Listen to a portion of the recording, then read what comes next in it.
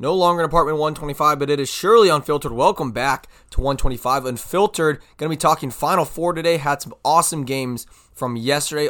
We're also going to talk women's Final Four because those were some very good games as well. Caitlin Clark is clearly not human. That's the first point I'm going to make. She was incredible. We're going to hop into the recaps of those games. But let's start with last night. San Diego State versus FAU. UConn versus Miami. I was saying on the podcast a week ago that, this is an unconventional Final Four. This is, as the week went on, I personally realized that I was not very excited for this Final Four. And I'll explain why. Again, in my opinion, having a Cinderella is great. Having, I think the perfect example is 2018 Loyola Chicago, the 11 seed. They make it to the Final Four, but there's still Michigan, there's still Villanova, there's still Kansas. Still some really good games. Loyola Chicago played Michigan very close as well. I like that. I do not mind a Cinderella making a run, making a nice story for themselves. But this year I thought there were just too many. And I'm not going to call Miami a Cinderella, but there are just too many. There just weren't enough top dogs. I think we've clearly seen that UConn is a top dog and that they are not a 4 seed, how they were ranked there. I mean, I'll get into my thoughts on that. But I tweeted it out. I was not very excited for a San Diego State, Florida Atlantic Final Four. And 8 minutes into that game, it just did not really feel like a Final Four game. The intensity was there. They were making good shots, but there needs to be the best programs. And the great rebuttal, which I agree with 100%, is comparing it to the college football playoff. Do we really want to see Alabama and Clemson and Ohio State and those teams being the Final Four? Like those teams, so in basketball terms, do we really want to see Duke versus Kansas versus Kentucky every single year in the Final Four? No, we don't. But compared to last year when we had Kansas, Villanova, Duke, UNC, how intense those games were.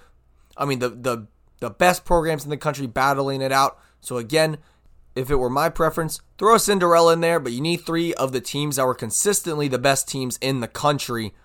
Like if we had an Alabama or Houston or even Texas, I think Texas UConn could have made for a really good game.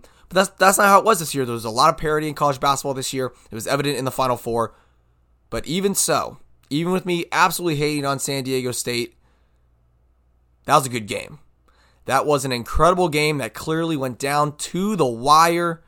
San Diego State's Lamont Butler hit a 2-point shot at the buzzer to beat the Florida Atlantic Owls 72-71 to go to their first national championship in program history. And again, this was an incredible game.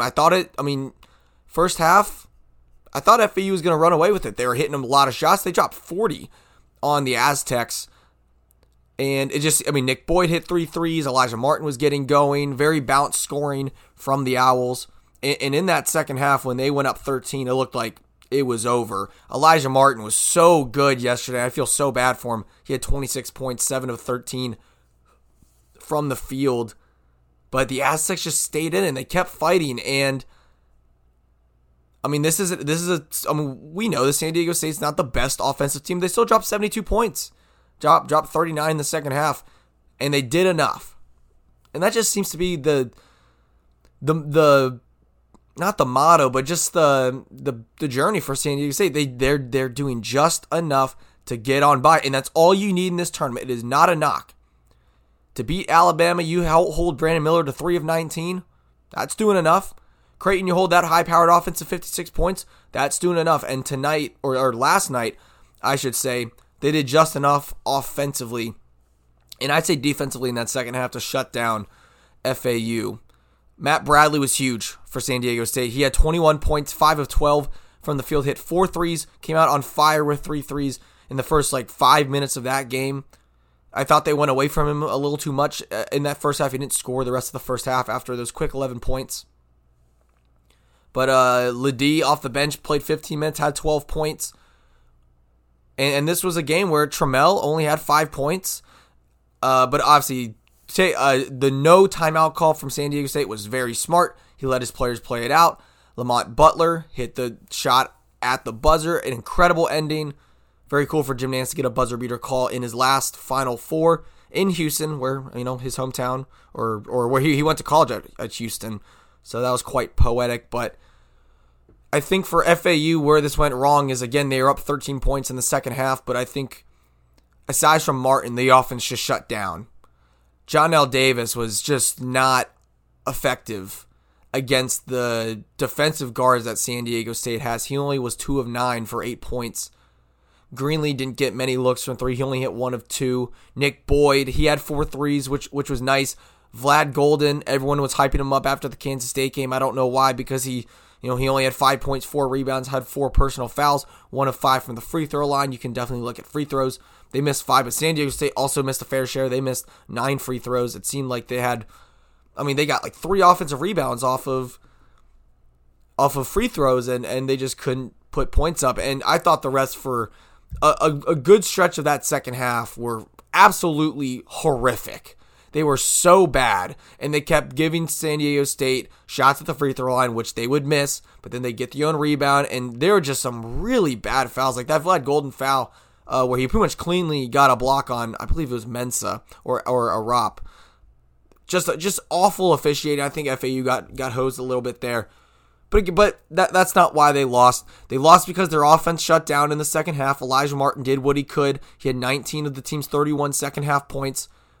And for a team that has great ball movement and creates such quality shots, they lost a little bit of that in the second half. And it's tough for one guy to go out and do it all for you. We saw it last week when they played Kansas State. Marquise Noel couldn't do it by himself. FAU with the more balanced scoring, and that's what they're used to. It wasn't as balanced last night. But again, you got to give San Diego State credit because Matt Bradley had a game after shooting horribly. He had like 8 points in the second weekend. This is a guy who leads their team in scoring. He's led their team in scoring for the past 2-3 years. But they had guys off their bench come in. Again, Ledee had 12, Arop had 9. Parrish hit 2 huge threes. So this is, I can say whatever I want about them not being that fun to watch, being too defensive, or being great defensively where they make the game boring. But yesterday was a very exciting game, and I'll get to the championship matchup after I go over the UConn game. But I actually think San Diego State can make the game a little more interesting than I think a lot of fans might think it goes, because UConn is just steamrolling through competition. They did it again last night, beating Miami 72-59. UConn was up 20 at one point. Miami cut it within 8. And they had their chance. They went on their run. They had their one chance to get back in it. And they did not box out Klingon on an offensive rebound. He made a layup to make it back to 10. Isaiah Wong took a bad 3 on the other end. UConn, I believe, hit a 3 right back down and extended the lead back to 13, and Miami just could not get any closer. They had their chance. I was really pulling for them to make that game close, because when they were down 20, made it an 8-point game, it really looked like Miami was going on another second half surge with like what we saw against Texas, but that was unfortunately not the case. Adama Sanogo was fantastic. He had 21 points, shot 9 of 11 from the field. Hit 2 3-pointers, which is pretty cool, 10 rebounds. But man, this UConn team is so good. They are so deep. They have so many players that can just hit a shot and beat you. It was crazy because they play 9 deep, or maybe 8 deep. They played 8 guys with quality minutes, and their 6, 7, and 8 guys were keeping the lead in the first half. They played their bench a solid 6-7 minutes for a stretch in that first half with Eleni, Calcaterra, Klingon coming in, with Newton to give Sanogo and Jordan Hawkins some rest. And it's just crazy how deep this team is, and how they even subbing out their starters, their bench did not falter one bit. In Miami in that first half was always, they were always playing from behind. They made it 19-19, but UConn went on a huge run, obviously up 13 at the half with a massive 3 from Caravan to end the half. And this UConn team is, again, so versatile. Sanogo down low, Jordan Hawkins hit a few threes. The playmaking from Newton and Jackson, they combined for 12 assists. The team had 19 on the night. I don't see how anyone's beating this UConn team. You could throw Purdue, Alabama. That would not matter at UConn right now. They are the best team in college basketball. They've played like it the entire month of March. And it's crazy how this team is a 4 seed because, yes, they came to the tournament with 8 losses, 7 in the Big East. This is, by the way, a very good Big East, but they lost like 6 of 8 games. And just seems like everyone counted them out. Everyone was talking about Marquette, including myself. Everyone was talking about Xavier. People were talking about Creighton. And UConn had the rough patch in January. They corrected it. Everyone found their role. And they are a juggernaut right now. And they showed it last night. Now going to Miami's side, I think I listened to the postgame interview. The length of UConn defensively definitely bothered them. This is the thing with this Miami starting lineup. Tristan Newton is their point guard. He is 6'5". Jordan Hawkins is about 6'5" as well. And then you got guys like, you got Caravan, you got Sanogo, Jackson's about 6'7" as well. That's a really lengthy starting lineup. And for, Nigel Pack, Isaiah Wong, Pack's obviously below 6 foot, Wong is 6'4". Those are tougher matchups, and they had a harder time getting good shots off. Didn't move the ball as well. I think, again, the length really bothered them, and it just showed how good UConn can be defensively, holding this Miami team to 59 points. This Miami team dropped 89 on Houston. They had 88 on Texas. And Pack was 3 of 10 for 8 points. Wong was 4 of 10 for 15. Miller 4 of 10 for 11. Omier had only 8 points, only 7 rebounds, did have 4 personal fouls. And UConn held Miami to 32% from the field. They did make 7 threes. But in the end, I think the size of UConn overwhelmed Miami on both ends of the floor, on the glass especially. They got out-rebounded 41-32. Offensive glass as well. That's how UConn got some good second chance points. But Omier clearly frustrated as well. He had a tough game because he had such a hard matchup on Sanogo. And Miami's small ball lineup was only going to work until they ran into a team like UConn. Just watching this game, it just showed how bad of a matchup this was for Miami because of UConn's size and length. And I think that ultimately was the difference. And even when Miami had a small chance of hope, they weren't able to produce the quality of shots that they were accustomed to producing because they got shot makers. This is a very good Miami team, very experienced. Got 3 guys who went for 25 plus in the tournament, but UConn did a good job neutralizing them. I was saying that they needed a guy to go off like 25 plus, and they didn't have that. So huge credit to UConn. Looking at their matchup, I'll go over it briefly until we get to the women's side. They're going to smack San Diego State. I do think San Diego State has the size to handle Sanogo and Caravan and Klingon. Like, I think Nathan Mensah is going to be huge in that game. He got a rop off the bench. But when it comes down to it, if you try and stop Sanogo, Jordan Hawkins is going to get loose. Andre Jackson is going to get loose. And UConn just has too many guys who can beat you from the perimeter, and they've got the guys inside who can also beat you down in the paint. They're so versatile. Elaney had 11 shots last night, 0 of 5 from 3, but yeah, he had 8 points. Calcaterra hit a 3. I'm interested to see how, for San Diego State, can Matt Bradley reproduce the game that he had with 21 points? Is Trammell going to have a big game? I'm interested to see who's going to be that player to step up for the Aztecs because they need somebody to go for 20 plus. UConn clearly has shown they can drop 70 plus on anyone with ease. Even when they kind of took the foot off the pedal last night, they could have gone for 80. It would have been nothing against that Miami team. But San Diego State, we have to acknowledge, is very good defensively. And I think their size could give UConn a tougher fight. But I'm taking UConn by like 10 points. I don't know what the spread is right now. I can try. I'll take a look real quick. But UConn, if they don't absolutely run away with this game in the second half, I'm going to be very surprised because, one, they're playing so well right now, but I also just don't think San Diego State has the offensive juice to keep up. So UConn's favored by -7.5, and I'm hammering that.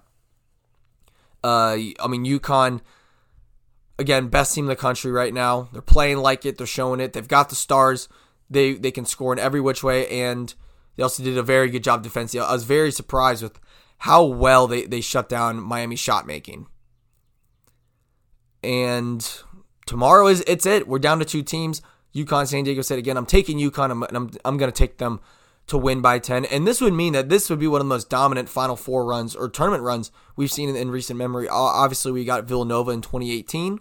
We got Baylor in 2021. And I think you can throw this UConn team up there with that lot if they beat San Diego State pretty handily. But we can't count out the Aztecs. We know that they can stick around, and they have the defense to do so. Very excited for that game. Those weren't the only exciting Final Four games, though. Let's go to the women's side because, man, we had 2 fantastic games on Friday night. Let's start with the first game of the night, Virginia Tech versus LSU. I watched this whole game. Very, very good game. It was a game of runs. Virginia Tech went on like a 20-2 run from the end of the second quarter into the third quarter. They had a 9-point lead at the end of the third. But LSU dominated that fourth quarter, 29-13. Angel Reese, a huge game, 24 points, 12 rebounds. Alexis Morris also was phenomenal, 27 points, had some huge shot making down the stretch. And I think the game changed when she got going. Because when she started making a couple jumpers, made a couple threes, it got Angel Reese going down low, and they just dominated on the boards.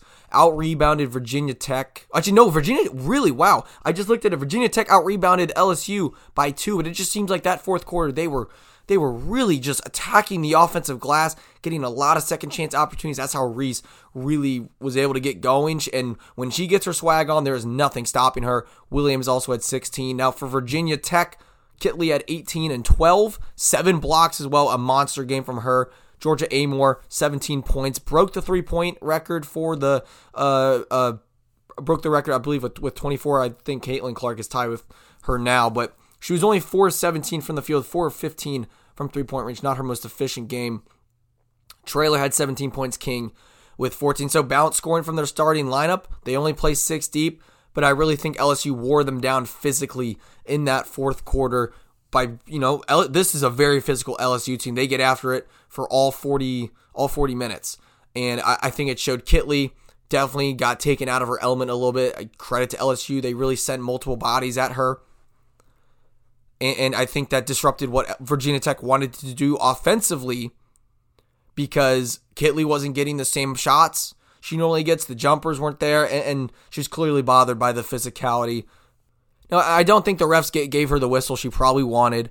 I think she got fouled a few times where it wasn't called. But, I was complaining about with the San Diego State game. I'm all in favor of the refs swallowing their whistle, letting the girls play, letting them, be physical, play tough defense.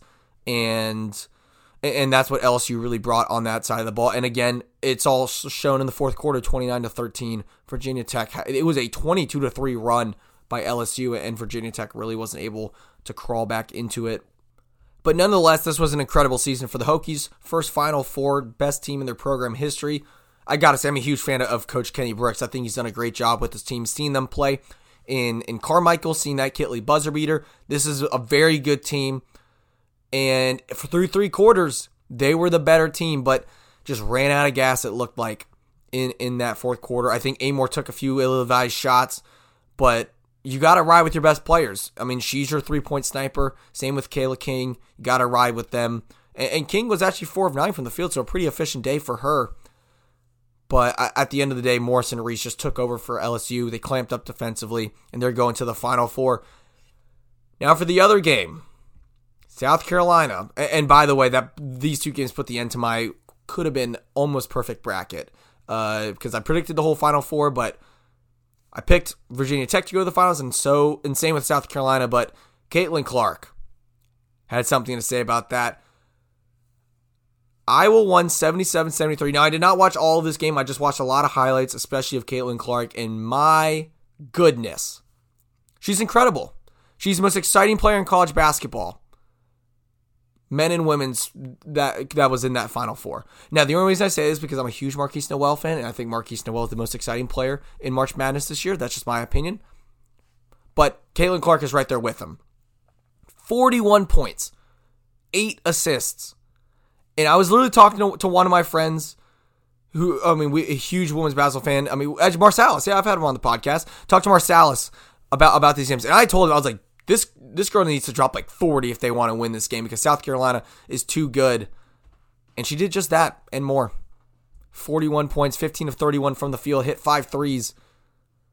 The whole team shot 49%. I thought the rest of her team played pretty well. I watched a little bit of the third quarter.